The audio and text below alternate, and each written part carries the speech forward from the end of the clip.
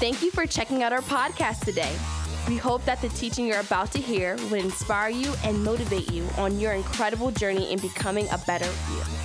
So please turn your attention to today's message. You know, last week as I was wrapping up our chat for the week, I did so by I wanted to lay out 4 truths about God's love. 4 truths about God's love. You heard the worship team singing about God's love, singing about God's love. In fact, Tiana emphasized the part, Lord, you love us not with a human love. And I was like, yes, that's exactly what we're talking about. And so it is my heart as we are coming up against this yearly celebration in our history as we approach Easter, the moment of triumph in our faith as Christians. I wanted to kind of highlight these truths about his love. And because of time, I couldn't cover everything last week because the worship team sang for an hour, and they did so again this week.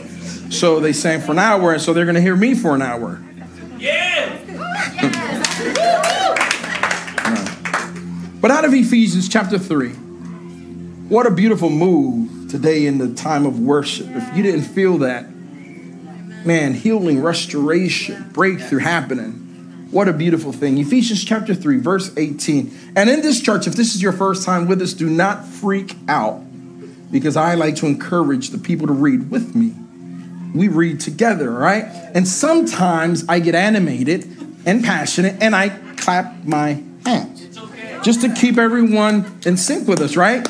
And so my daughter, the creative director here, Alexis Reyes, was telling me that can be threatening because there's a whole new generation where.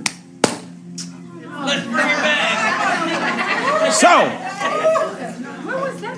what I will do is I will just snap my fingers. Like Ephesians chapter 3, 18, 19. Are you ready? And may you have the power to understand as who should understand this? Who should understand this? Who should understand this? All right, where are God's people? Are they here? All right, if you consider yourself God's people, then you should understand this. What? How wide? How and how his love is. Ooh. May you experience the love of Christ, though it is what? To what? To understand fully. Again. Then you will be made complete with all the fullness of life and power that comes from God. What makes you complete? What makes you complete? What makes you complete? Understanding his love. No matter where you are in this trajectory, no matter where you are in this trek, in your journey of life, whether highs or lows, wherever you are, you never feel empty. If you're a single woman, you don't feel single. You're fulfilled. If you're a single man, you don't feel avoided. You don't feel singleness. You don't feel lonely because you are fulfilled. You are complete. If you are a widow, if you are a widower, and if you are an orphan, and on. Why? Because his love fulfills you, makes you complete. Whether it's in this church, whether it's another church, are you listening? Yes. Okay. Knowing these characteristics of God, they help us know and shape our hope. They help us shape our expectancy and our perspective of who I say loves me. We began a series at the beginning of the year. A theme for the entire year is what? What is the theme for the year? What is it? I'm loved. I'm loved. I'm loved. So what I decided to do was that for this series, I wanted to lead this series with a question: who loves me? Who loves me? If I can say, and we have bracelets out there, you want to grab those? They're next to the keys to the Teslas out there. I tell you what, Miguel, you made me a liar in front of everyone. This is his first time doing this. So he didn't get all the details right. There are keys to Teslas back there. But there's these bracelets that we're handing out, and the bracelets just simply have the theme, and it's a reminder. It's not supposed to be a fashion statement, but a constant reminder that you are loved. And you're not loved with human love. You're loved with godly love. So who loves us? Who loves us? And this is part 3. And last week I got to cover 2 of these truths, and I'm going to cover 2 more today, and then we'll wrap things up hopefully in the next 2 weeks. Number 1, God is not human. I gave you this last week. God is not human. God is not human. The God who loves you isn't human. Therefore, he cannot love you. He cannot love you with human love. Let me say that again. The God that loves you isn't human. Therefore, he cannot and will not love you with human love. You can only receive from God the purest and the most perfect form of love.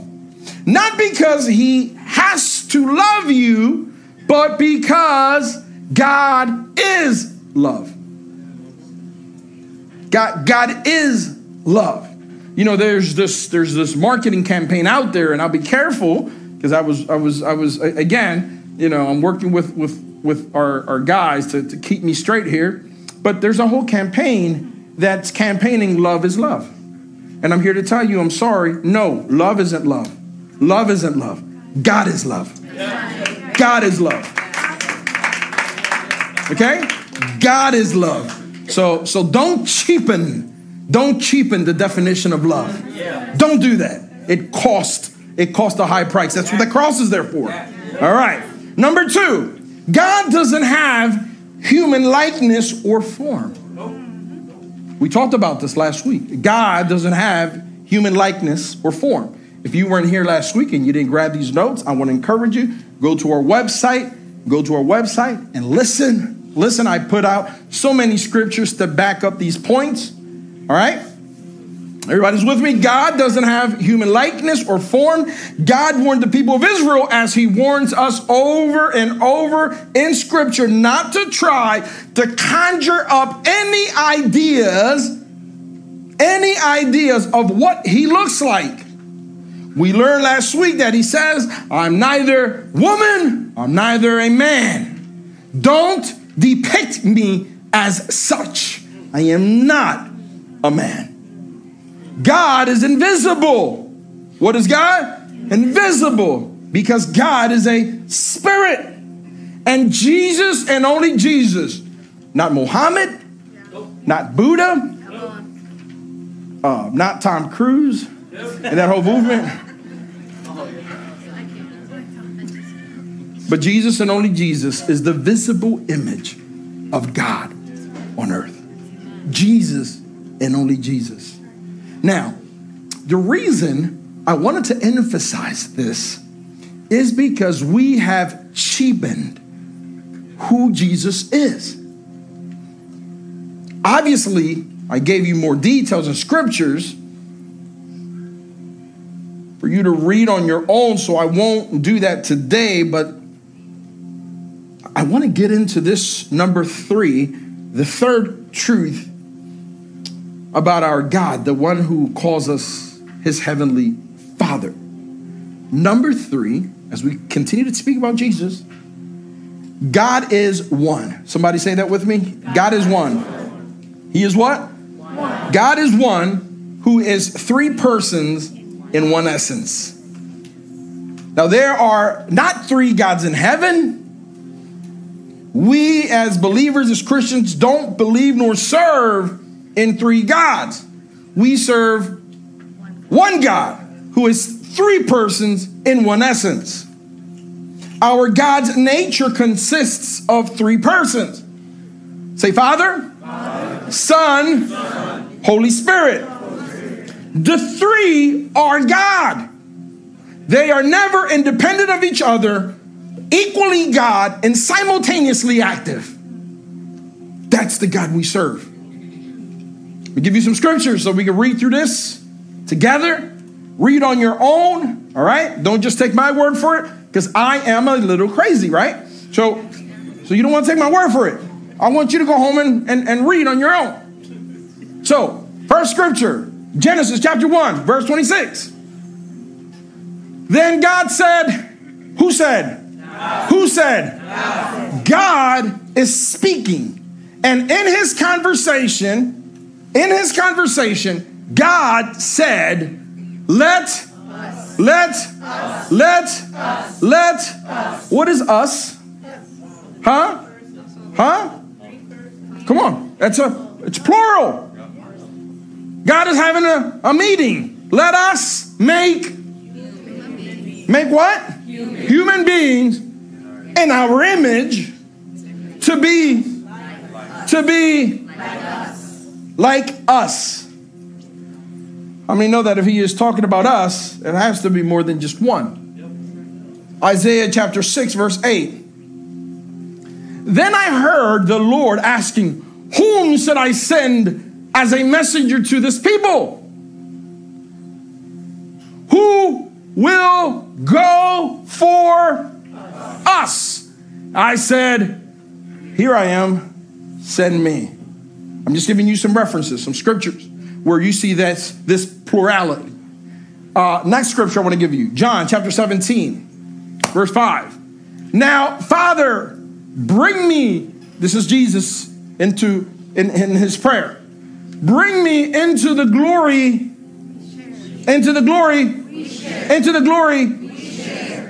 Do you hear I shared, you shared? What he said? We shared. All right, he said, we shared before. Got it? Don't make Jesus 2,000 years ago, before the world began. Matthew 3, 16, 17. Because I want you to get this image. Right? Get this image. Matthew, this is Jesus' baptism. After his baptism, as Jesus came up, the heavens. All right, where was Jesus? In the water. What happened? Heavens open. And, let's go. He saw. What did he see? And it was descending like a dove. The Spirit of God is not a dove. It's giving you a description of how it descended. All right? So descended like a dove and settling on who? Jesus. And a voice from heaven said, this is what? My dearly loved Son, who brings me what? Brings me what? Great joy. All right. Did you see three there?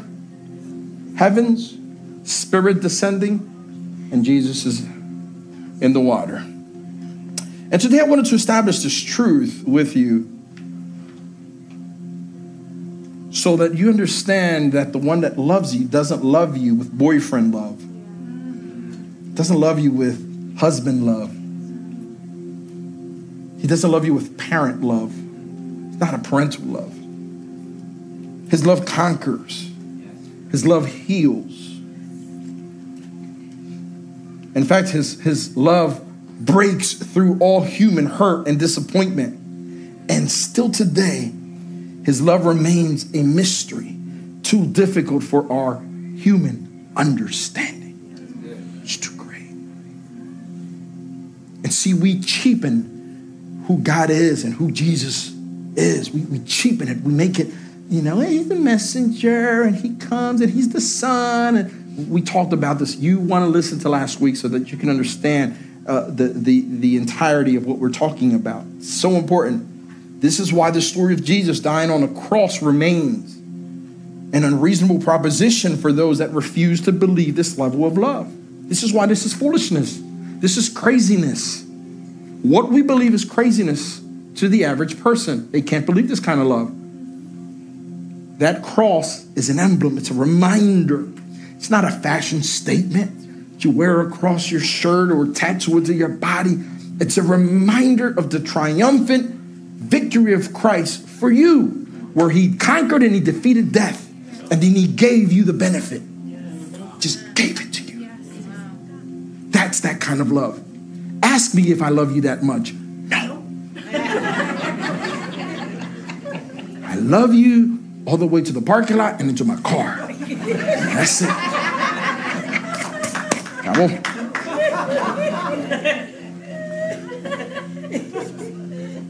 But he sacrificed his life and then he gives you the benefit. Luke chapter 9, 51. I want you to listen to this. As we read, I want you to grasp this. As the time drew near for him, speaking about Jesus, to ascend to heaven, Jesus, come on, resolutely set out for what? Keep track of that word resolutely. It sets the climate of the urgency Jesus had while here on earth. Jesus was on earth with an assignment, just like you are here on earth with an assignment. You are here on earth with an assignment to fulfill. It's not your dreams and your aspirations. You have a mission and an assignment from the heavens to fulfill here on earth. Jerusalem. Somebody say Jerusalem. Jerusalem. This is a place of peace. That's what Jerusalem means. That word resolutely, as we get into it, shows that Jesus was urgent. Our Heavenly Father in Jesus wanted his son to accomplish this assignment that he had set out for. And Jerusalem was the destination. Resolutely means to be determined, unwavering in purpose. Jerusalem was Jesus' destination. It was the ultimate destination. Over and over in scriptures, such as Mark chapter 16, 19, such as Luke 13, 22, also in Luke 17, 11, also in Luke 18, 31, also in Luke 19, 28. All of these scriptures, they place Jesus geographically in direction towards Jerusalem. Jerusalem, for many Jews around the world still today, remains a place that is holy. It is a destination that ties their ancestral roots and their faith all in one place. You think Puerto Ricans love Puerto Rico? Man, visit Israel. They love Israel. And it's a deeper kind of love. No offense to us, our poor guy. I know he was already shouting over there.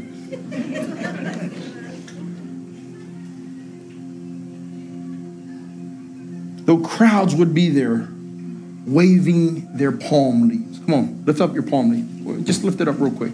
Just lift it up. The crowds were waving their palm branches and yelling the top of their lung, Hosanna, Hosanna, Hosanna. Jesus wasn't there for fanfare. He wasn't there for recognition. Jesus did not have a political agenda.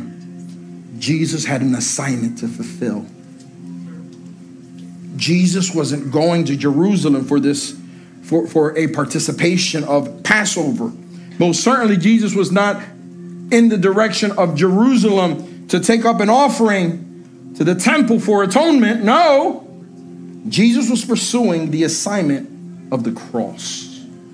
He knew that's my final destination. The cross for you,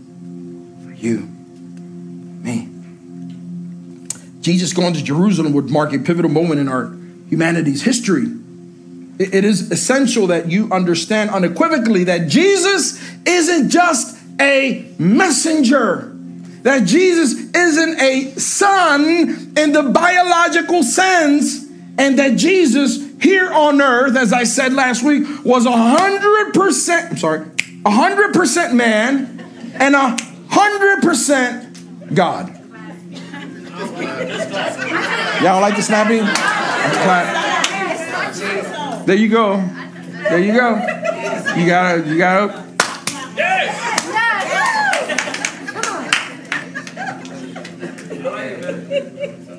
So that you can begin to appreciate how intricate this process God laid out to reconcile you back to him. Because you need to understand this kind of love. You got to wrap your head around this kind of love. Young people, you're not going to learn this kind of love in college. You're not going to learn it in college. No, you're not going to learn it in college. In fact, it's going to be tested in college. Average young person is now leaving the gospel of Jesus Christ in high school and middle school. While we parents just continue to go to church and clap our hands, stomp our feet, praise Jesus. We're losing our children. Jesus on the cross is the part of God that separated himself from all of his divine properties to become human and suffer a criminal's death. Why? Why go through this long, drawn-out process? Why go through this? Why go through this? Number four, because God is righteous. God is righteous. He's righteous. He is holy. And he is love. What is he? Righteous. He is holy and he is love. All right? And not only is he these things, but he is all righteous, he is all holy, and he is all love. So you need to understand the complexity of the little emblem that you wave around, that we wear, that we understand it as a constant reminder of how complex this kind of love is, how great it is. Why? Because we read out of Ephesians that we, God's people, ought to know. We ought to know. So why must I know this as a child of God? Well, God cannot and will not violate his laws. Did you hear what Miguel read, the scripture that he read?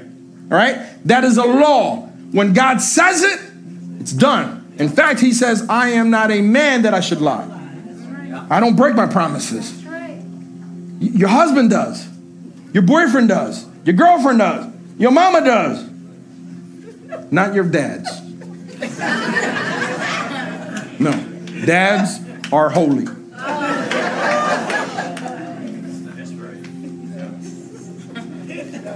But God cannot violate his laws. He cannot violate his laws. If God establishes a law, then it has to be fulfilled because God is righteous. So you have to understand those three things. Listen, to understand his love, you need to understand those three things, right? You need to understand that he is righteous. Jesus dying on the cross was to fully fulfill the penalty of sin. Listen, I said fully satisfy the penalty of sin. The rightful punishment for sin, as required by God's law, is death. That's a requirement. The wages of sin is what? Death. That's the penalty. Sin separates man from God because a God that is all holy cannot abide, he cannot dwell and be present in the presence of unholiness. Sin repels man from God's very own presence. Not because he lacks love, but because God's very own holiness repels sin. Imagine you're exposing newborns. Any newborns here? Who's the youngest baby we have here? Youngest baby. Infants. Is he here? He's not here, so he don't count. Heathen should be in church. Especially on Palm Sunday. 2 strikes. Okay, so baby Zayla will be but imagine exposing your newborn child in its purest form to every toxic and contagious disease and viruses in a room where people are coughing, sneezing. You know, that's something we can't do anymore. You can't cough in public places anymore. You want to stir something up, cough or sneeze. You're going to get everybody's attention. But imagine placing an infant child in that environment. It would be catastrophic. God is holy, and it is his holiness that separates sinful man from a holy God. Because of those 3 things that I pointed out. He is righteous, he is holy, and he is love. So God is holy, and because of this holiness, our sin separates us from him. So in order to bring a sinful man into his very own presence of a God that is holy, then he would have to be sinless, without a blemish, without a fault, and blameless. And man will never be able to reach that standard on his own. No one here, listen, no one here, and I have news for you, not your mama, not your daddy, not your grandparents, all right? Oh, my mom is a praying woman. And she got some dirt. You dig deep, mama got some dirt. You dig deep in that closet, mama got some dirt. Oh, not my uncle. Oh, you got some dirt too.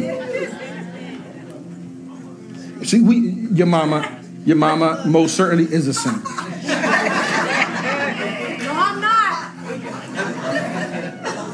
Listen.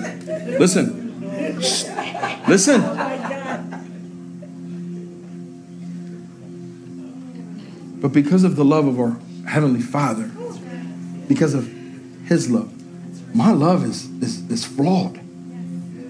Dr. G's love is flawed.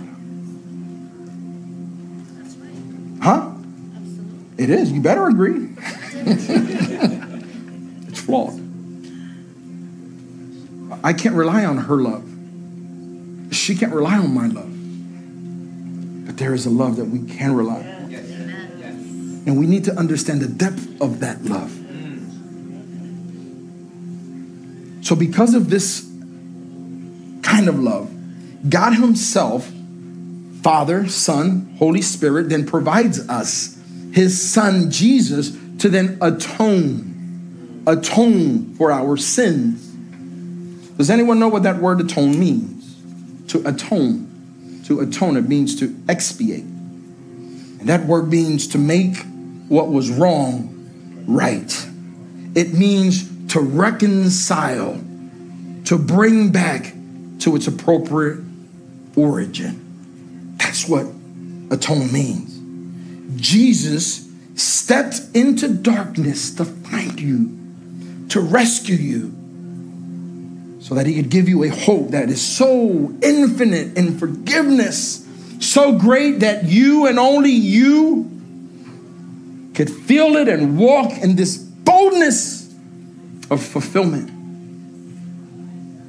It is a love that comes from a supreme being that we can now call our Heavenly Father. And he gives you the right to call him Daddy. Galatians chapter 4. I want you to pay close attention to the scripture. Tiana, you said this in that room today, and I was like, thank you, Lord. Thank you for, even though she is a heathen, you still use her. I'm going to get you all, girl. I'm going to get you back. Galatians chapter 4, verses 5 through 7. Listen to what he says. He said that God sent him. Who did he send? Jesus, right? To do what? To buy what? Freedom. To buy what? Freedom. To buy what? Freedom. This is why I tell you, you got to be careful what churches you go to. Many churches would just thrive on this guilt trip. And that's all. You walk in through the door and it's just sin and sin and sin. Hell, hell, hell. Wrath, wrath, wrath. Judgment, judgment, judgment. He sent him to buy freedom. To buy what? Freedom. I gather here on a Sunday. Listen, I don't gather here on a Sunday to feel guilty. I gather here to celebrate, to praise, and to worship the freedom that's been purchased for me. And he bought it, look, freedom for us who were slaves to the what? Law. Remember, I said that he is righteous. So he can't break laws. So God can't break his own law. So we, because of sin, were slaves to. Are you getting this, Angela? Are you getting it? There's going to be a quiz. And then he says, so that he could what? Adopt. He could what?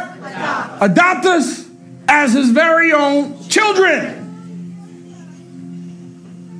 And because we are his children, God has sent his spirit of his son. Where?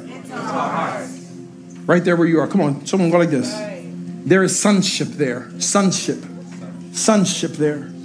Sonship there. Husbands, that's why you have to watch how you speak to your wife, because there is sonship there.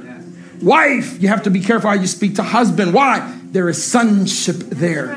Are you listening to me? I dare Rebecca to mistreat Papo in front of his mama's face. I dare her.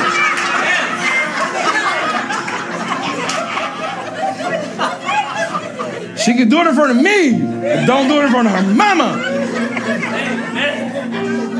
Where's Jessica? She's teaching in the back. And same thing with Jessica. In fact, yeah. Adrian be like, no, don't do it.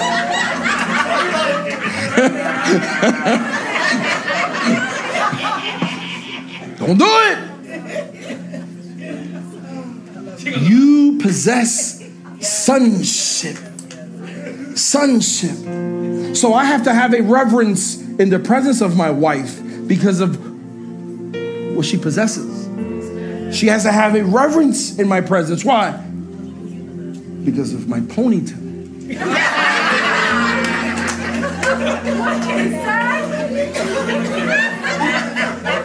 Listen. I want you to get a hold of this, because you don't walk in freedom, and I want you to walk in freedom. Not arrogance, freedom. Freedom, not a slave. It was purchased, and I was given the receipt. So I just hold the receipt. It's paid for. It's paid for. Boom, it's paid for. And can I tell you something about his forgiveness? See, his forgiveness doesn't operate in your timeline. So as you are worried about your linear time and how time works for us, God is outside of time. So your past sins, forgiven. Present, forgiven. Future, forgiven. It's according to his timeline. See, we don't understand it because we are so limited in our thinking.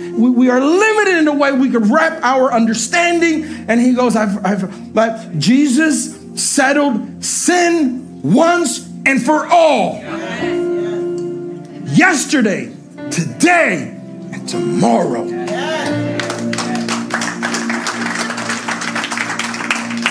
Baby, you heard him. I can go sin all I want. It's not what I said. Sin has consequences. You be careful. Watch it. Don't let your sins turn into transgressions. That's another topic. We'll talk about that later on. So then he gives you this into our hearts. Is that it, guys? Prompting us to call out, Abba, Father. And then that Abba just means daddy, papi. Continue. Now, when?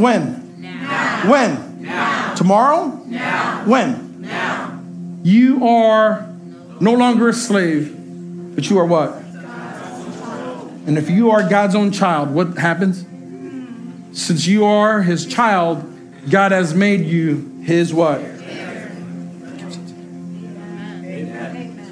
Give me 3 minutes as you can listen to this video.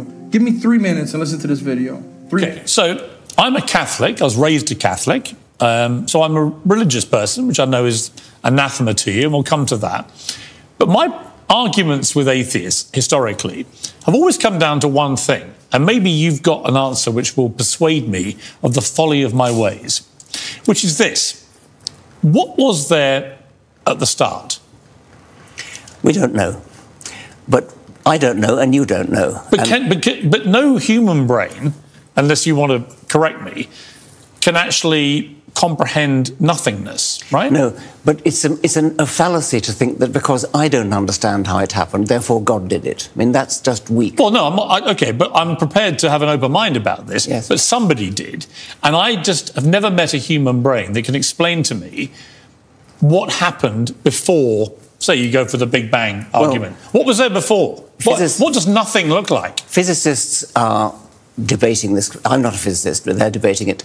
My point is that they don't know, and I don't know, and you don't know, and it doesn't help to postulate a God that did it. But you're certain it's not a God, and yet you admit you don't know. No, I'm certain that it doesn't help to postulate something very complicated at the outset, because what we've got is primeval simplicity. And from that stems everything. And what science does, it starts with simplicity, which is relatively easy to understand.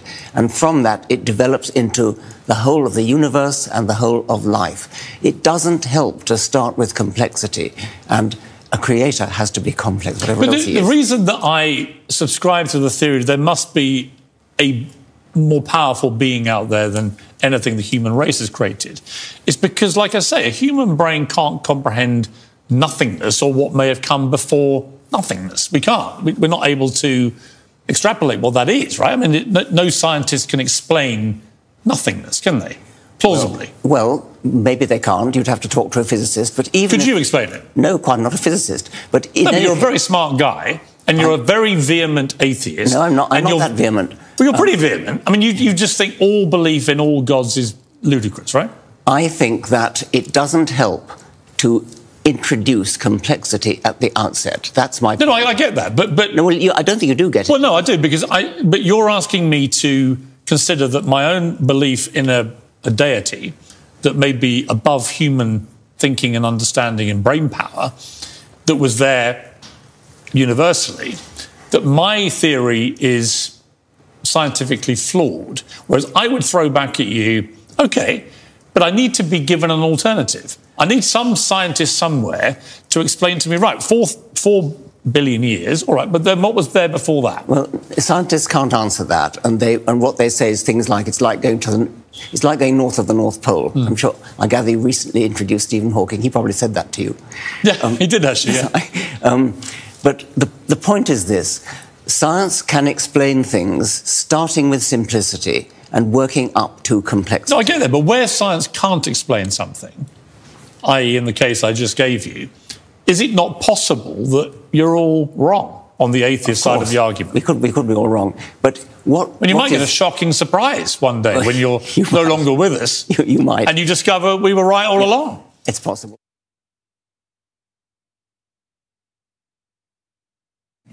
I am not here promoting nor plugging Pierce Morgan. It's not what I'm doing. But I want you to listen to an intellectual conversation. Richard Dawkins has written many, many books on the topic of his hatred for God and the thinking that there could be a God. Romans chapter 1, verse 20-25.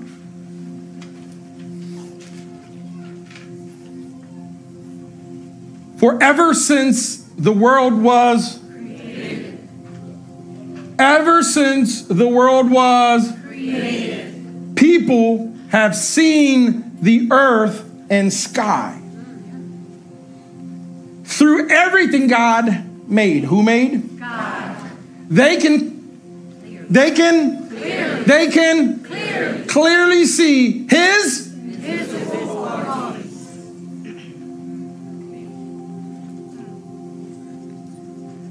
eternal power and divine nature. So they I need evidence. Show me the proof. I need evidence. Give me some evidence. Give me some proof. God says, I've already given it to you. And that suffice. That's the evidence I'm given. That's it.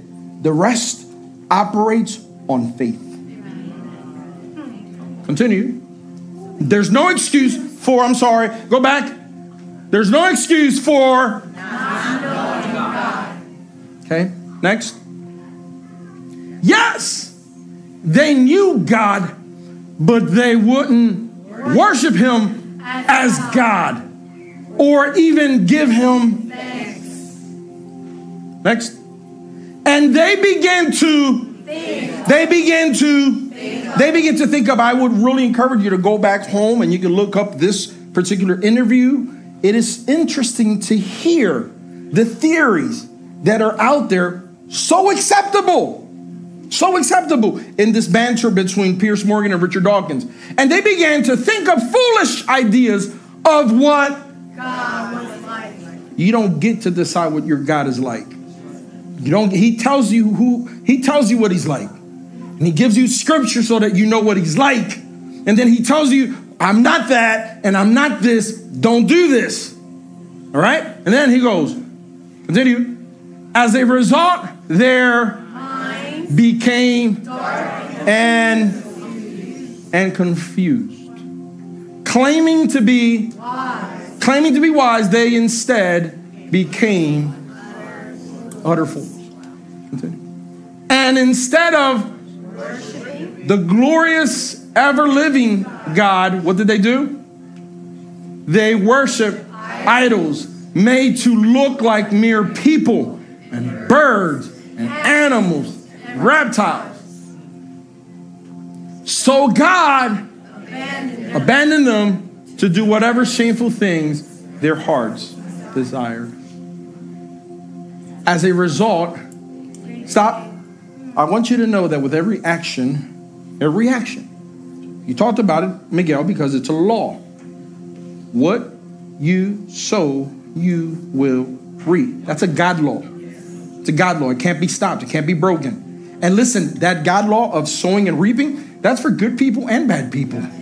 This is why you can't understand why there's so many bad people that are prosperous. And it's because there's bad people that know how to be generous. And in their that's a whole different message.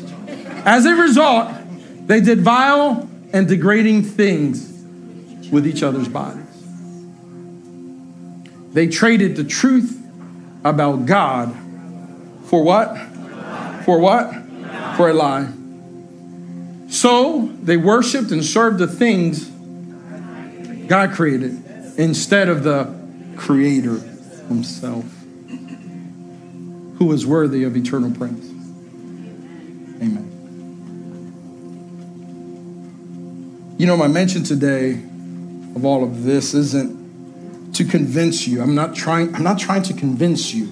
I'm not trying to coerce you into believing. I just wanted to give you a chance to consider the kind of love that pursues man in the most deepest form. A time is going to come when your limited eyes and your limited understanding will see and understand. Romans 14:11. And I want you to stand to your feet. Scripture says, as surely as I live, says the Lord. Who says this? Who said it? Look at the person next to you. The Lord said it. The Lord said it. The Lord said it.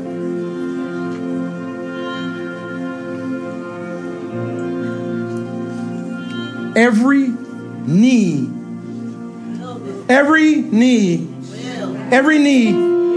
will bend to me. Listen, every knee, believer and non-believer, will bend. And every tongue will confess and give praise to God.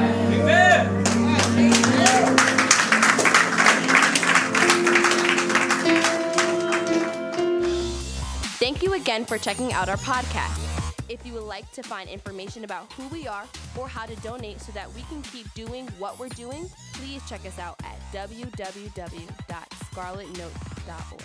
See you next time.